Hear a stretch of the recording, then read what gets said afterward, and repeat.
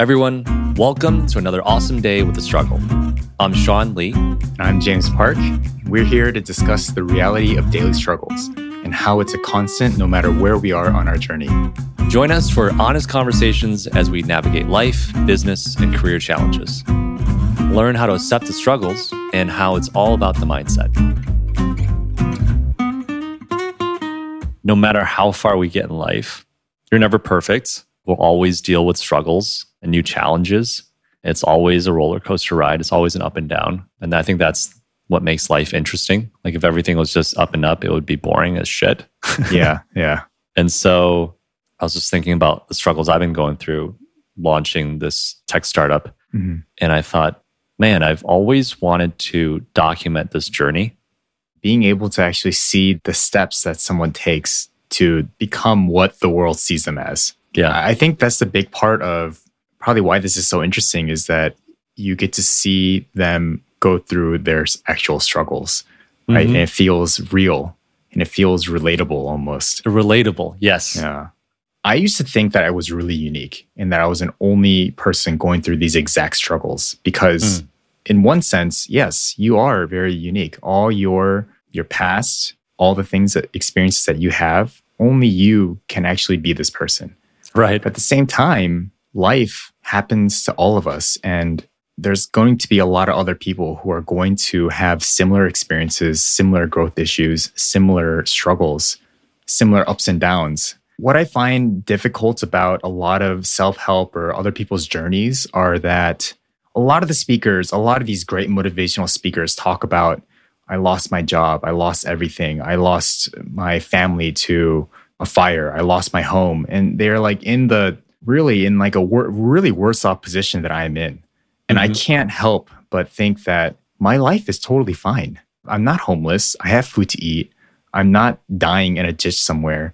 And so I thought it was totally wrong to be going through these struggles. And maybe that's also like an Asian thing, or maybe just the stigma of depression or anxiety that you are in a good place, so you shouldn't feel bad. But the reality is that anyone can feel bad no matter where you are because it is it's a mental thing. Yeah. And it's a life thing. Yeah. It just happens. It's life. Like, no matter where you are in life, there's going to be the pains and the struggles.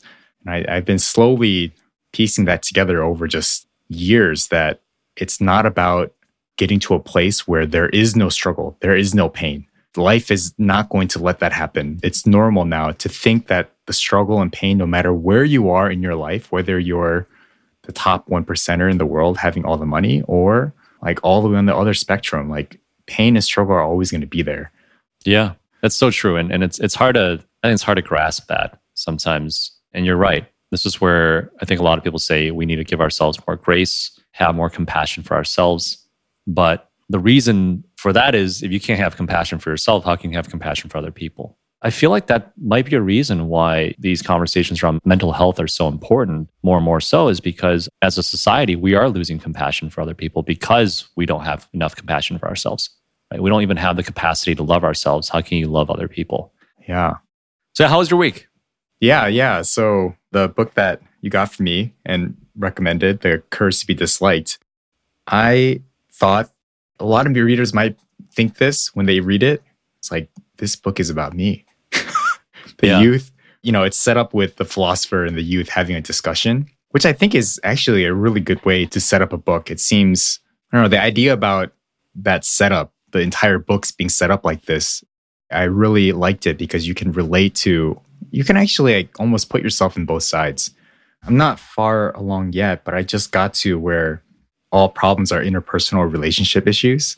And it's just been very eye-opening for me because I think it talks about how a lot of things that happen to you, or like, for example, like you asked about my week, right? And I can tell you two ways.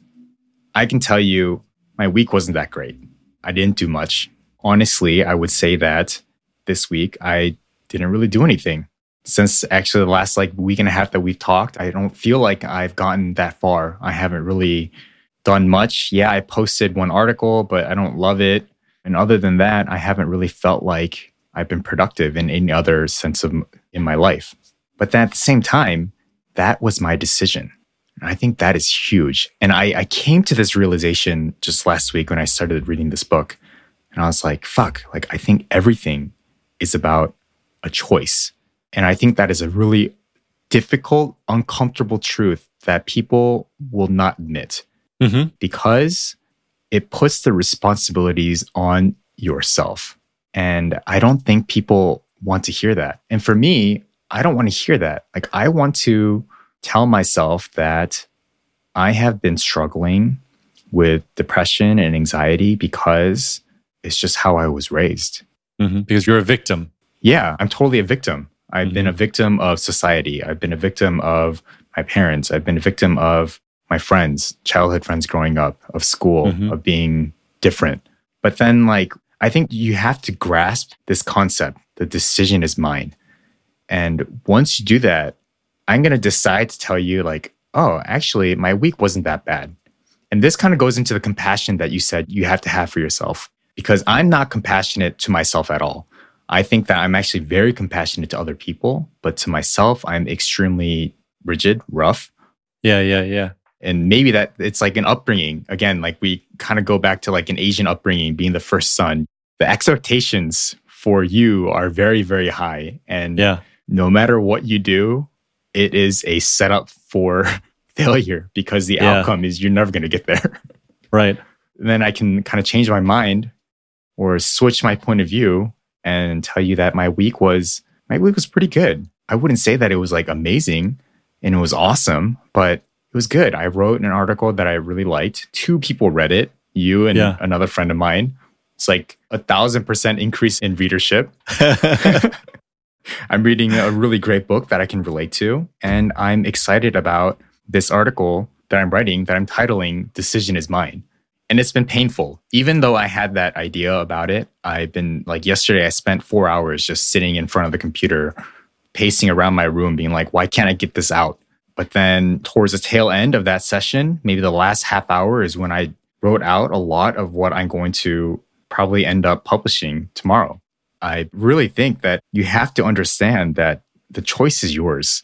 And I think then we kind of run into like a paradox of choice of having so many choices, blah, blah, blah, and then being indecisive because of that reason. But all that aside, all the other self-help, improvement, the techniques or morning rituals, how you wake up or what you eat, like all that aside, I think once you accept the concept that decision is mine, your viewpoint for everything changes. That's why I'm so excited to keep reading this book, because I'm sure that as I read this book, it's going to eye-open so many things for me. Yeah. I think what you're bringing up is very accurate, because even things that you don't think you have control of, like world events, you still have a decision. The decision I've made, the decision I was mentored to make, was to disconnect from the news, unsubscribe to news in my email, don't go to the news sites. Yeah. Take off Apple News on my phone, because it is a decision to go read the news. Yep.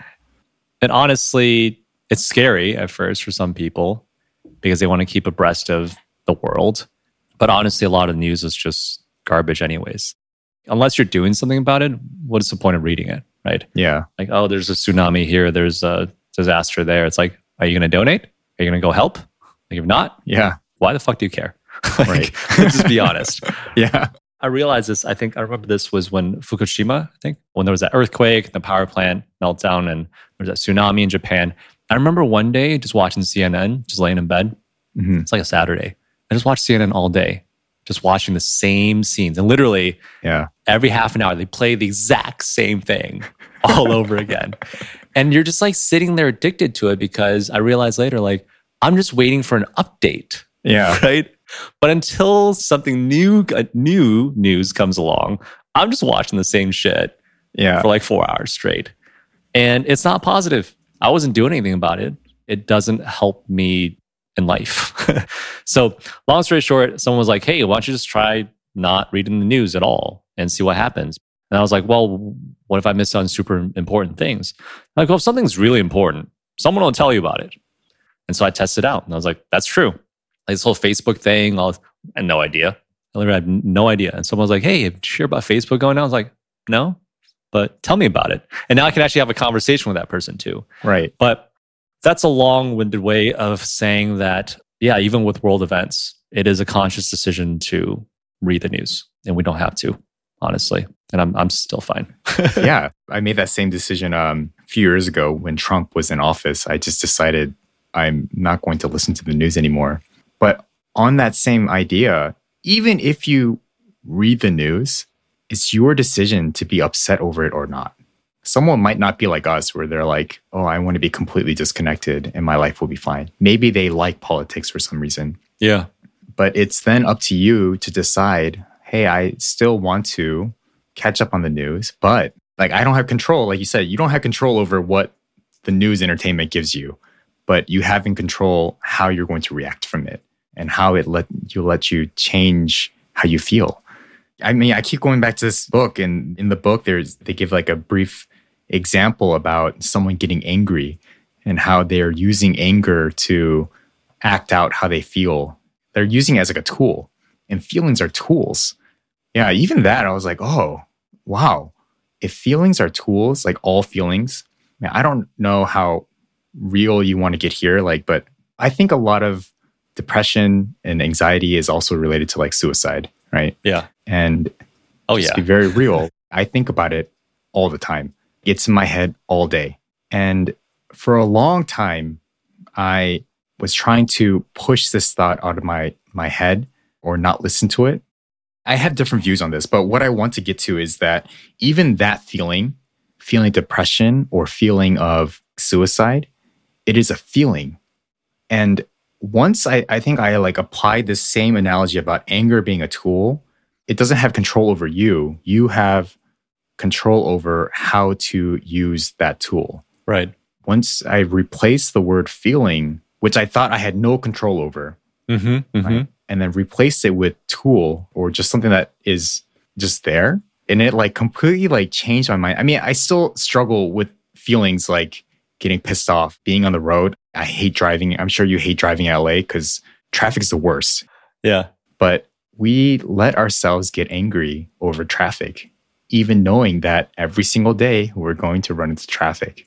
Tell us a little bit more about this tool idea. Oh, Obviously for people who've never read the book. So in the book, it talked about how, I forget the exact example, but what the philosopher said was that something happens and we get angry. Mm-hmm. And so we think that we are angry because of this thing happening. But actually how you can kind of shift your thinking is that we decided that we wanted to have road rage. We decided that we wanted to act out in anger and yell at whatever that made you really upset. And so we decided we're going to become angry. So I'm going to whip out my anger tool and use that as something to voice my being upset at that driver for cutting me off. Yeah. It is a tool. And once you realize it's like that emotions or feelings are something that you can pull out, it becomes very different. Then you have like a second to almost decide whether or not you want to act out on your anger.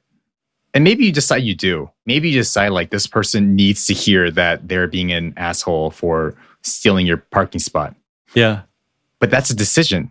You can decide to do that. So you whip out your tool of being angry just so you can voice your negative opinion about this person because you want to tell them they screwed up.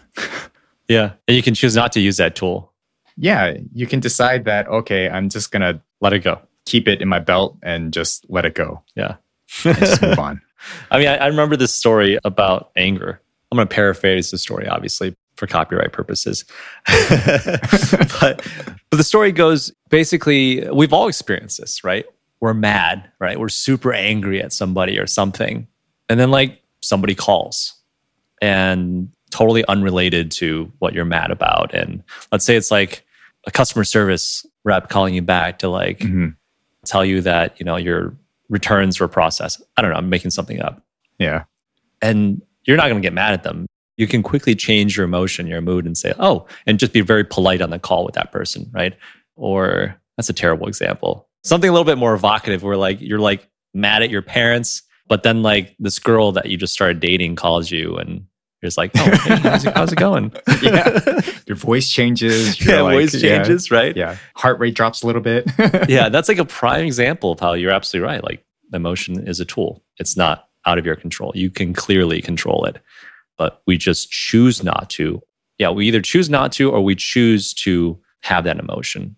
And that's something I remember very distinctly learning.